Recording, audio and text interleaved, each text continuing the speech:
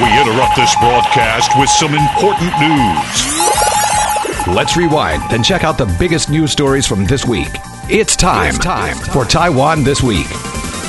Good evening and welcome to Taiwan This Week with your guest host, Ross Feingold. I'm joined in the studio by New Bloom editor Brian Hui. Good evening, Brian. Thanks for having me.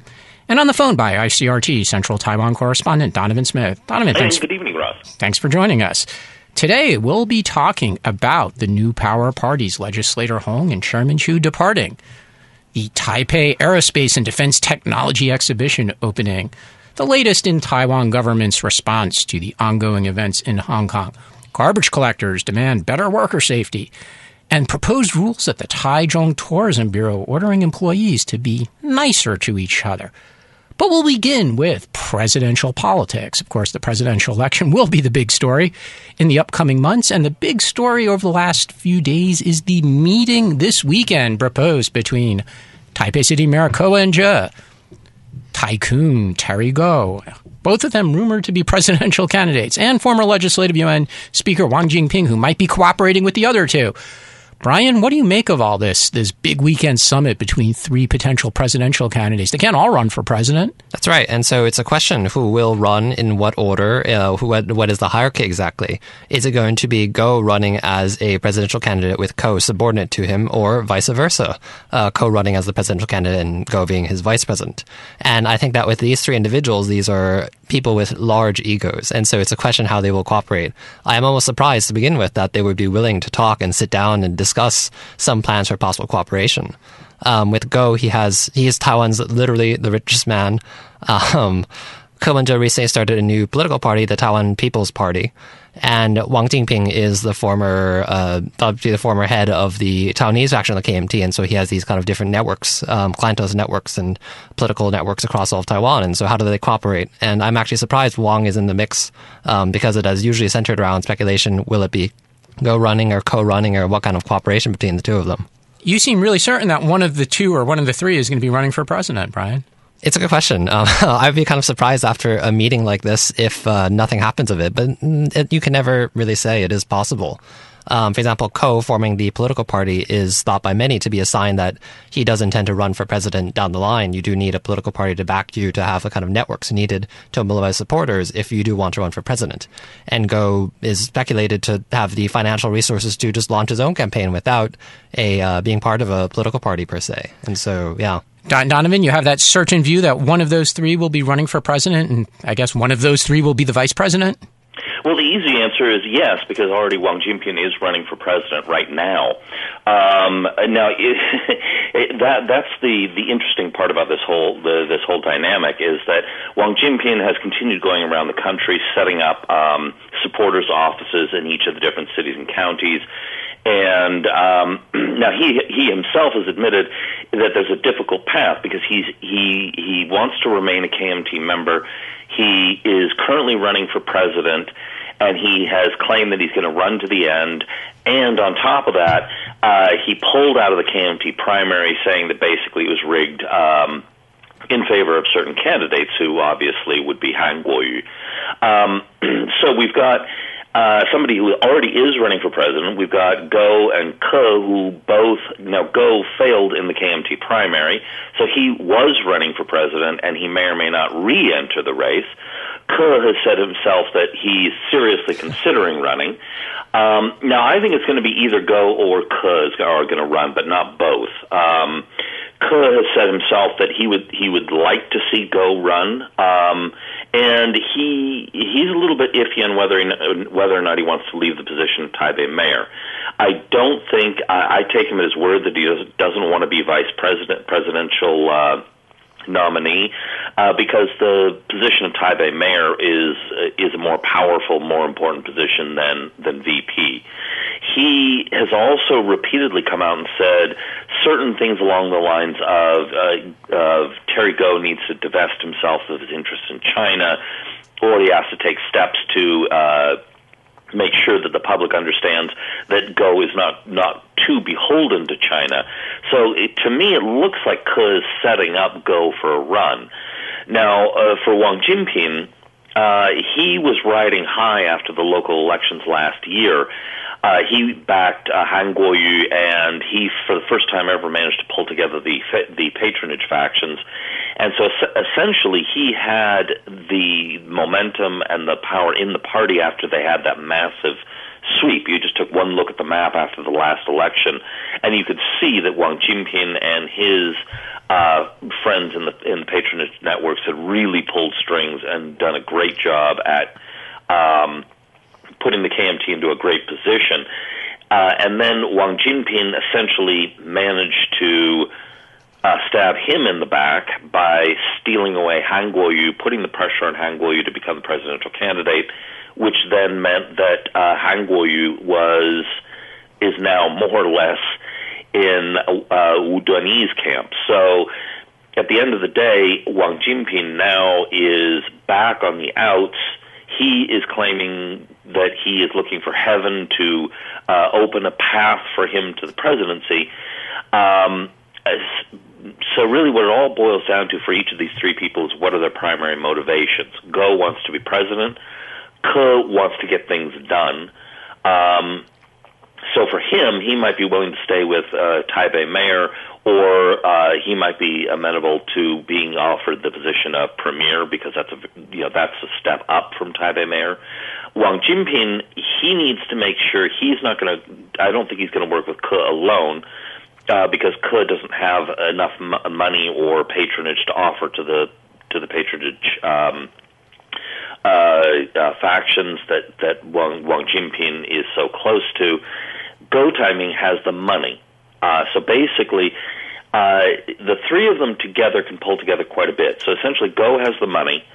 Wang Jinping has the ground game. He's got already elected positions, people in position on the ground, already elected. He's got a massive network of people that he can rely on.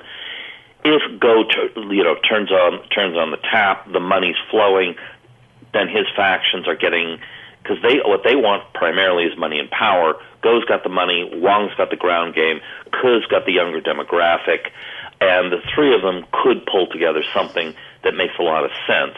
Now, at the end of the day, then what does that leave Wang Jinping? Wang Jinping gets three things out of this kind of arrangement. One is he gets patronage for the patronage factions. Number two, he gets revenge on Han Kuo-yu and Wu Duanyi, who've stabbed him in the back. And number three, this opens up the possibility that if Han Kuo-yu's presidential campaign starts to falter in a serious way, and Terry Go at the head of the ticket is looking like he is doing far better than Han Kuo-yu, or Terry Go actually becomes the president, this leaves open the possibility of a reverse merger or takeover of the KMT. In spite of the fact that Wu Duanyi could last, he theoretically should be able to stay as chair until 2021. He could actually be that if the party sees that their candidate is faltering and they're going to want Terry Go back in the party, the price would be Wang Jinping as party chair. But Donovan, what do you think is going to happen specifically on Sunday? Because we've seen these three politicians rotating in and out of running for president, it seems, circling around each other for potential cooperation. And even a question of, did you have a phone call? Did you meet? becomes this great focus of media speculation. And then their spokesperson or the specific individuals involved don't even give a straight answer. Are they going to have a press conference on Sunday and say, here's what we agreed to? That's a great question. In fact, both of those are great questions. The thing is that you've got three big egos. You've got three different agendas. You've got three different ideologies. So it's tough to make this all work. The way that this all works calculus-wise is in terms of power. It doesn't work in ideology, and it doesn't seem to work on personality. But they could make it happen. And if they do, this would be a fascinating development, because you'd see a very different political force emerge in Taiwan's politics. But we don't know. And the thing is unless you're inside that meeting or inside these three people's heads, what they're going to end up doing is anyone's best guess. Brian, how long could they wait to make a decision? That's a good question. I think that also a lot of these meetings are really for the press, because again, just as mentioned, these political leaders can actually talk behind the scenes. They can make a phone call or chat on Skype or just text message each other. I don't know how it works. But they don't actually need to meet physically. And this is oftentimes, I think, to gauge the public reaction to such a meeting. And then after that, maybe they will be able to evaluate more clearly how the public will respond if they do align as political forces. But I think the thing to add is that the uncertain factor might also be the KMT and how that reacts to that. It's once former presidential primary candidates and one of the current members met. There's all this talk of potentially replacing Han down the line if he goes a little too crazy, as occurred previously in 2016. And so I think that's actually the biggest uncertainty. And I think it's also to see how the KMT will react to this. Well, we'll move on from presidential politics to legislative UN politics and talk about goings on at the New Power Party. First, legislator Lim left the party a few weeks ago. More recently, legislator Hong from Taiwan left the party, along with the chairman of the party, Chairman Chu, leaving. Who's in charge, Brian? Brian, you know a lot about New Power Party. That's Tell right. us what's going on there? The other thing I would add is that Galo Iyong, their other legislator, was removed on conflict of Well, she's interest suing. She's suing to stop it, right? That's right. And so then they're suddenly down from 5 legislators to 2 legislators, and you need 3 legislators to caucus, and suddenly to have less legislators in the People First Party. And so it's actually very surprising to me that these splits emerged so suddenly and unexpectedly right before elections with the New Power Party. That was unexpected. It actually does show that the current leadership has had these long issues with communication, and that there's this breakdown, and that the central leadership of the New Power Party, which is still concentrated within the legislators, was actually developing rival factions, and they all just sort of left. They were able to unilaterally leave the party without being accountable to the party base in that sense. And so a split has opened up. It's a question who will be the next leader of the New Power Party. Wang Guochang, the remaining powerhouse of the New Power Party, is now publicly stating that he might not run for re-election at all, which he had suggested in the past. And now he might actually follow on through. He's claiming that the director of his office in Siju will run in his place, leaving a question like, what will he do then? Xu Yongming probably would not, the remaining legislator apart from that probably would not be, I think, someone that people would follow as the party leader. And so it's a real question. I think a lot of now actually it turns to the city councilors, the younger generation of the party that are actually calling for party unity right now. Usually individuals in their 20s or 30s, but then there's the question that they're more junior, less political experience, and so can they hold the tide in terms of the party? But what are they trying to hold? What does this party even stand for at this point? I think actually the issue is that the party has become fairly large. In a few years, it had become Taiwan's 3rd largest party. And so what they would want to preserve actually is the network, which is developed, the mobilization networks, the resources, and so forth. It sounds like you're talking about Wang Jinping's patronage network. It does, but I think that's also the way political parties work. So that's the thing that might be too valuable to thought lost. I think it is possible, for example, for these younger politicians to try and, let's say, form a different third party. But what then is lost is the claim to be the legacy party of the 2014 Sunflower Movement, the political capital based on that, and also this kind of sense of momentum of a rising young generation that would be broken. That being said, I mean, if the party dissolves, I don't think these politicians are going to go away. It's probably likely they would actually eventually become DPP politicians. That's a great segue over to you, Donovan. They won't go away. So legislator Hong, she's resigned from the party, but she's going to seek re-election. How do the voters in Taichung feel about her leaving the party, and will they still support her if she runs as an unaffiliated candidate? Well, I mean, there's no polling, so, I mean, we don't have any numbers or data.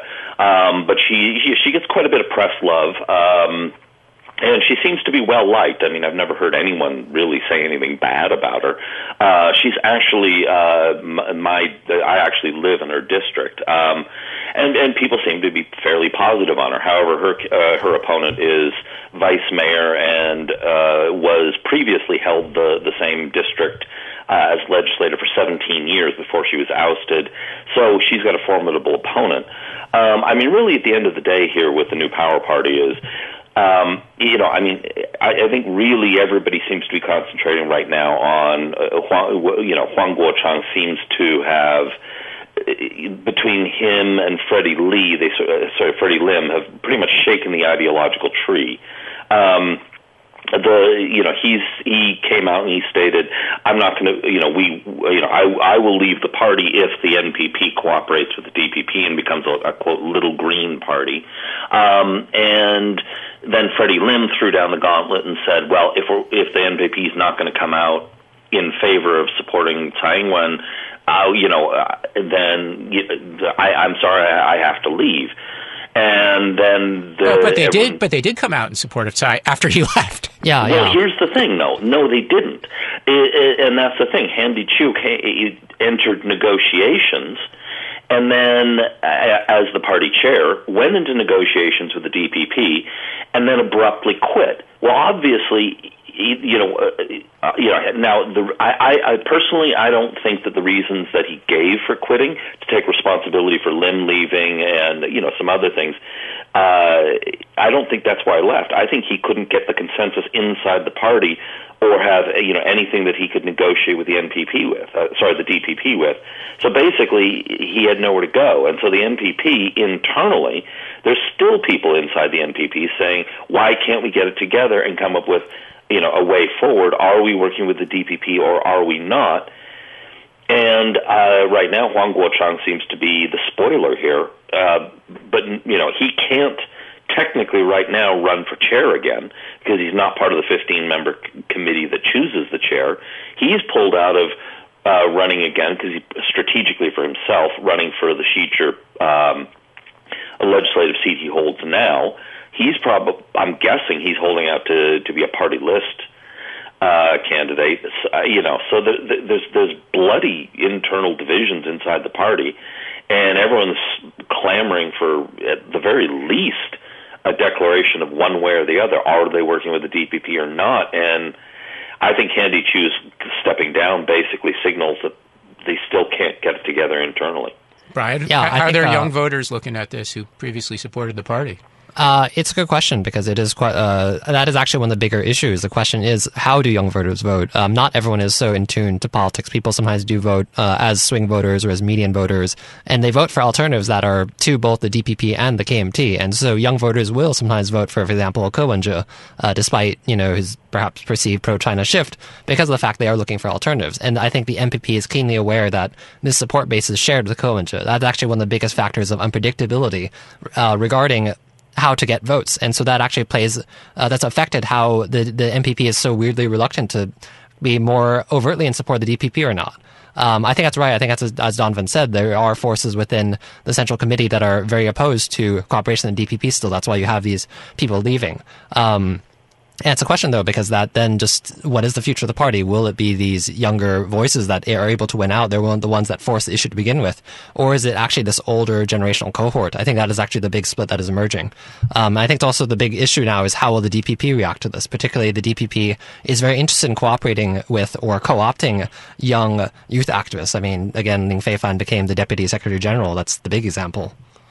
Do they have the resources to run a campaign at this point for legislative candidates? This is actually something very interesting to me because I think that they were running out of money after the last set of elections because of the fact they ran 40 candidates, they got in 16, and this time around they are being much more conservative in the number of people they run. And sometimes the legislators they put forth, the legislative candidates, are sometimes announced somewhat strangely, like the one running in Danshui, I believe, that just appeared out of nowhere. Nobody had any real advance warning, and it's a question then, like, what is going on with this candidate? There are some candidates they put more resources into, such as the one running in Songshan and Xingyi, who is more closely affiliated with Freddie Lim and who has been very active in criticizing Huang Guochang. But it's a question as their overall strategy. It's been announcing legislators kind of one at a time, and it seems a little piecemeal to me. And speaking of resources, this week the Taipei Aerospace and Defense Technology Exhibition opened up, which is a biannual opportunity for Taiwan's defense contractors as well as foreign defense contractors to showcase their wares here in Taiwan. Of course, President Tsai was at a opening event and was photographed testing out some of the equipment, including an F-16 simulator. Donovan, one of the most important defense companies in Taiwan, is based in Taichung, the Aerospace Industrial Development Corporation. What's special about this year's defense exhibition versus the past?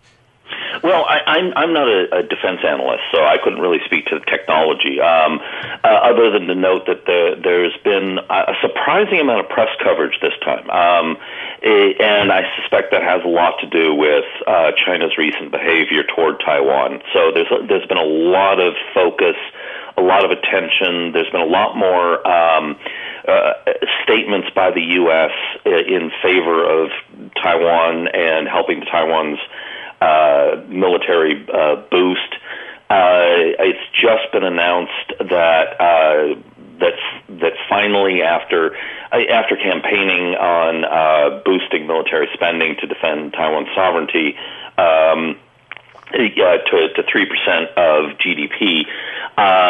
In fact, for the last 3 years, the Tsai administration has kept spending has barely budged above Ma Ying-jeou's 1.9 something. She boosted a little bit. Apparently, this coming year now they're budgeting 2.3%. It's still far cry from the 3% originally promised, but it's a big boost. There seems to be, as far as at the show itself, other than a lot more journalists showing up, there seems to be a lot of drones, a lot of late technology, and of course, Taiwan following on its great tradition of acronyms like the FU-K fighter. They came out now with the indigenous male drone, which stands for the medium altitude long endurance drone. So they're keeping up the tradition of coming up with very interesting acronyms. Brian, how's this going down with the broader electorate? Are they excited because they saw President Tsai in a simulator? I don't know. I think that it might become a weekend excursion. It is in the Taipei Expo Center, and so maybe some people will just go there and check it out with their families and that kind of thing. There is this kind of interest in I think young kids, particularly young men or boys, basically are interested in military toys, and so they can go there and see the actual thing. If the military is smart, they would probably try to use this as advertising. But yeah, I think it is. It's funny that Tsai would go there and make a big show of trying out an F-16 simulator to try to pressure the U.S. to sell F-16s to Taiwan. And again, the trend of naming missiles after things like Sky Sword 5 or whatever, that continues. And but that all sounds better in Mandarin than English. It does. Right? It does. But it all sounds very poetic, right? Mandarin. A little more poetic, but I also just wonder why they always name military hardware the things that they name them. I mean, this year they're talking about the drone that flies and explodes and it crashes into the enemy and that kind of thing. They always need a new. It also requires advertising. It requires advertising to get people interested in this stuff. I haven't actually really seen that in the city as much. Haven't seen exhibition advertising. Yeah, that's right. Donovan, do you get a sense that people across Taiwan, central Taiwan, they actually are following, they care, they're excited that this event helps them recognize the importance of investing in national defense? No. It's not exactly something you go down for a bowl of noodles and you're hanging out.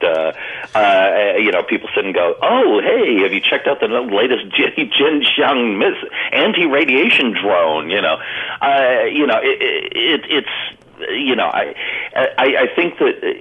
I think that at best, really, what the government's looking for is reassuring the public that they're on top of it. We have to take a short break now, but we'll be back after these commercials.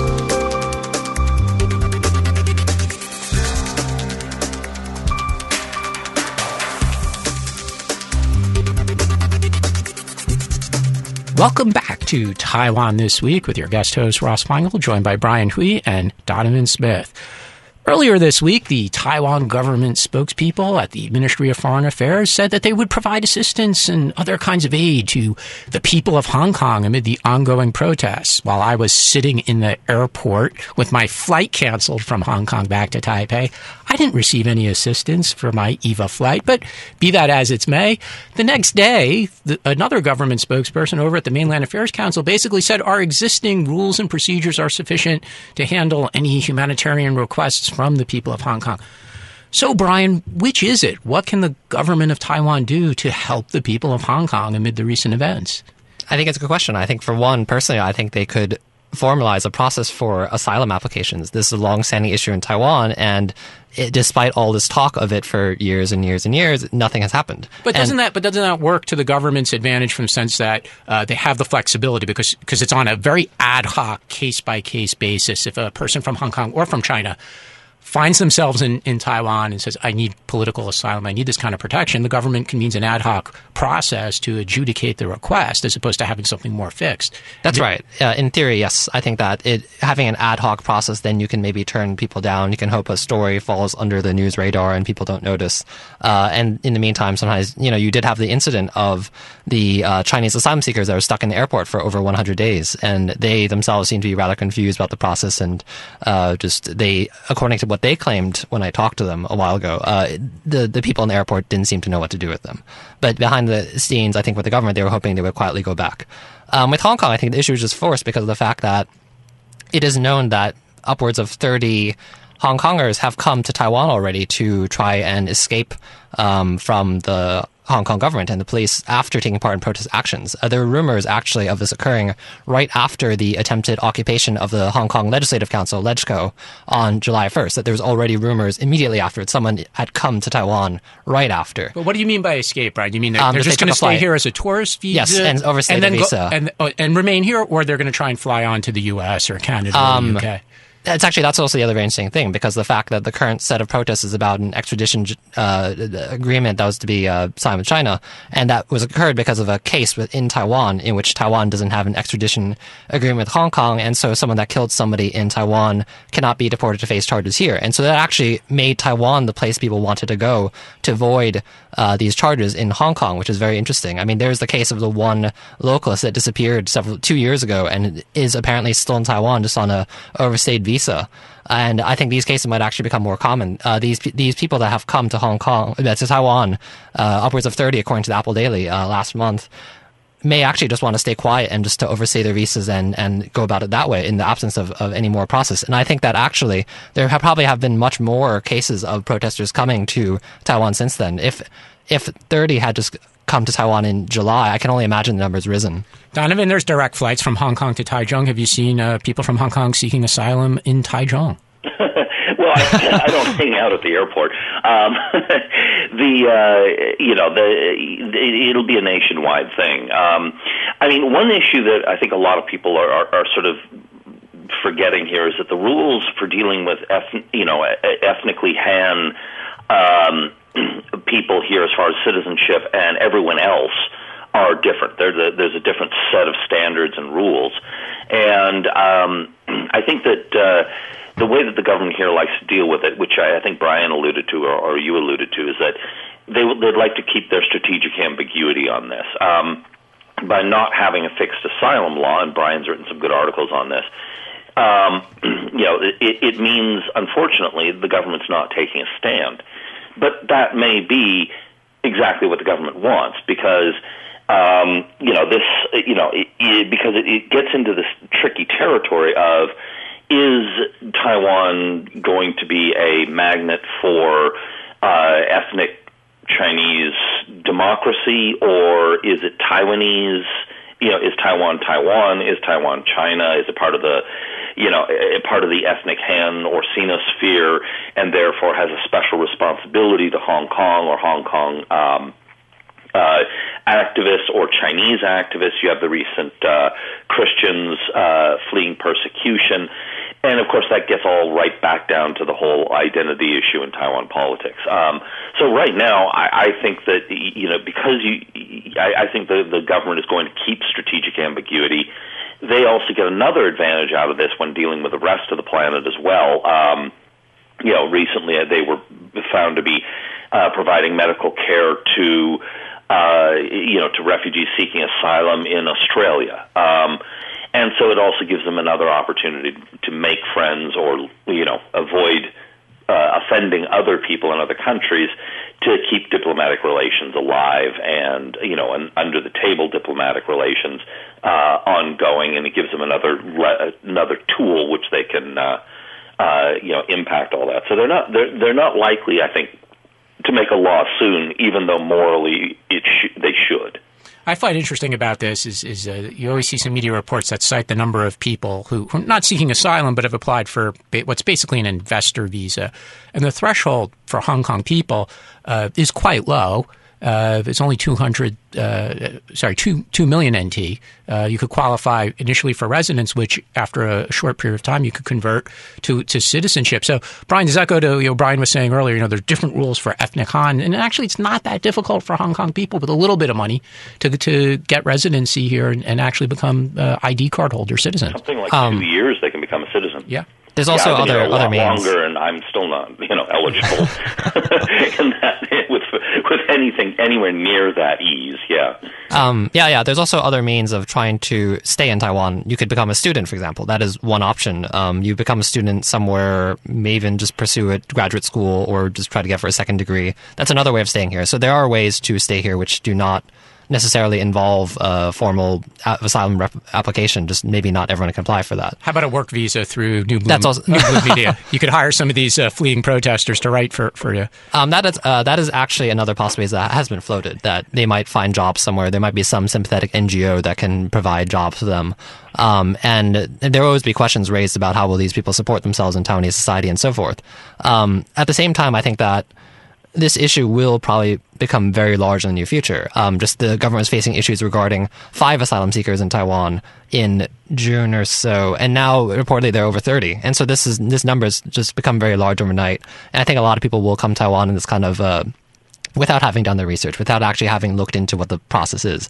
And eventually one of these cases will make the news and will become very big. And I think that this is, it is one of the things people start getting out actually right after big events in which they're implicated in.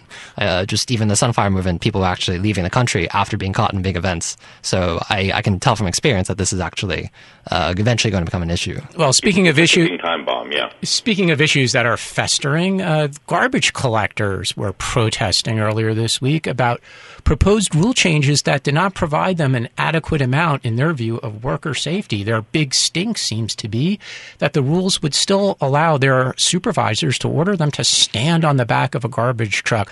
When I was growing up, this was a common sight in the United States to see garbage men standing on the side of the truck because it allowed them to jump off and throw the trash from a pail at the side of a road into the back of the truck. Donovan, could you try and break that down, what the big stench is? Well, I kind of, they say that there's, I believe it was 5 people have died in the field over the last X number of years. I forget how many years it was, but so I mean, clearly, apparently, it is. If you look at those statistics, that is a relatively high mortality rate. But yeah, I grew up with exactly the same thing in the U.S. and Canada. There would be, and it was uniformly men who would be standing on the side of the garbage truck.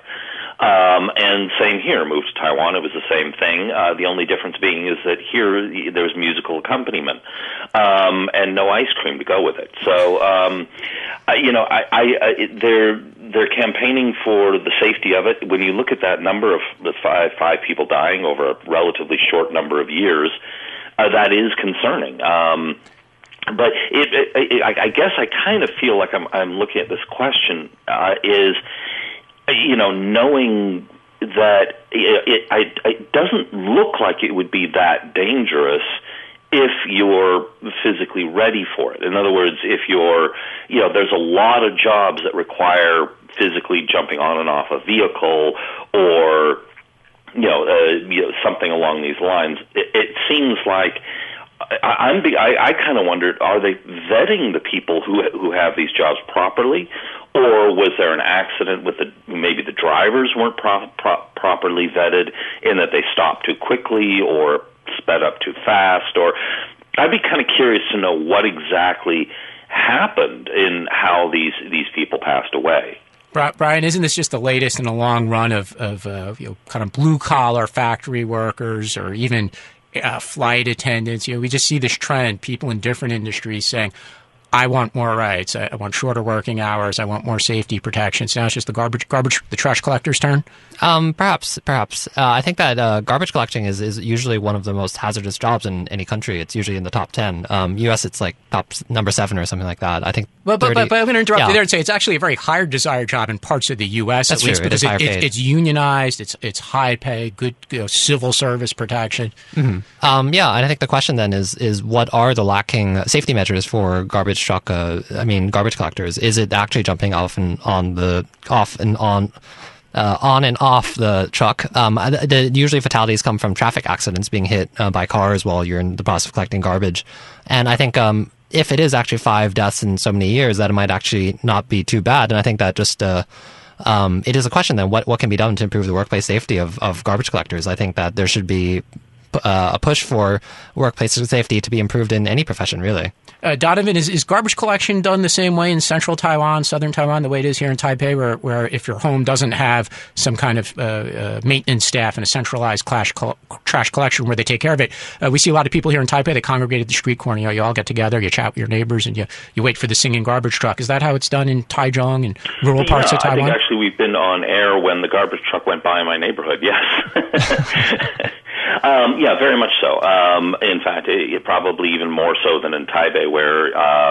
But yeah, that's exactly the way it's done. Yeah, it's the truck comes by. There's somebody hanging on the back there. People are chatting and holding their garbage, or chasing after the truck is another common scenario. And before we end tonight, we'll talk again about another story from Taichung, which was the Taichung Tourism and Travel Bureau apparently issuing a memo instructing its staff to be more polite to each other, not even to the public. Donovan, what's up with this? Well, yeah, this is it smells to me just like a simple bureaucratic silliness. I understand if they sent out a memo, to be friendly to the public, but it is a little bit weird. That they actually felt that they had to tell the staff there to be friendly to each other. There is a potential concern in that underneath the surface, what's going on here, that people felt that they had to do this. There's one of two possibilities. The simplest one is just simply that a higher level bureaucrat thought that this would be a good idea to promote general friendliness amongst the staff. But there were some references I noticed in the media coverage to specific disagreements going on inside the department, where people felt that they were slighted or offended. Now, whether or not these are people being oversensitive, or whether or not people were genuinely being offensive, or where that line is, I couldn't tell you. Obviously, not involved. And recently, there's been a new administration has come in. There were some complaints that some of the people appointed to some of the more important positions in the new government came from the patronage factions that we were talking about earlier. And they come from a different culture, so there may be a cultural clash going on that could be playing a part of it. But I couldn't say for sure because the coverage has been too vague. So, Brian, what's going on here? Is Taichung a place we could still go for tourism, or the tourism bureau there is just not nice? It's hard to say. Well, it's an internal thing. You just don't want to go into the office. Actually, in all seriousness, Brian, sorry, I'm just going to have to say, you're too young to remember this, but when Donovan and I first came to Taiwan thousands of years ago, municipal and central government, and back then provincial government office employees, they had this reputation that they were sitting on a higher desk level than you. So when you went to a service counter, they were usually at looking down at you, and they didn't really particularly have a great customer service attitude. And very often people say, Chen Shui-bian, when he was mayor of Taipei City, did a lot to change that. He would stride in to some random office of the municipal government and chide the employees for not providing good customer service to the citizens. So I thought people in Taiwan are all really nice. I just don't understand. Why are these Taichung City employees at each other's necks? I've actually heard that. Yeah, I've heard that more than once, and so it's quite funny to me. But I think it's also the regulations are somewhat absurd. I mean, shaking hands and having to stare into each other's eyes for 3 seconds. I think that's one of the regulations that I don't think, if there are workplace disagreements or cultural disagreements in the workplace, I don't think that's going to solve it. So I wonder, who is it that proposed these solutions? How did they think this would work, and not bring in a workplace professional to manage disagreements or whatever. Well, as Donovan alluded to, is this just because of the new government that came into Taichung City? Obviously, DPP lost the election, so you have a new group of a mayor and her team of political appointees. So is this actually a Kuomintang DPP kind of different culture thing, Brian? I have no idea. It could be. It's not impossible. Political grudges do run deep, but I hope that in the government, people can rise above these political disagreements, particularly presenting an outward face to tourists for Taiwan. Donovan, so Taichung still safe for tourists, notwithstanding the questions about the attitude of tourism bureau staff? Yes. I mean, the thing is... Donovan, I'm giving you a chance to plug it. Plug something. Plug some tourism in Taichung. Yes. No, I mean, I actually have done quite a bit of business with people in the Taichung city government, and by and large, they're very professional, regardless of the administration. I actually can speak fairly highly for a lot of the people who work in the city government, the civil servants. They're not strongly, they do their job apolitically. But when you do have a new administration come in, the people at the top sometimes clash with the existing civil servants. Now, I don't know if that's what's going on here. And also I found that each different department has its own culture too.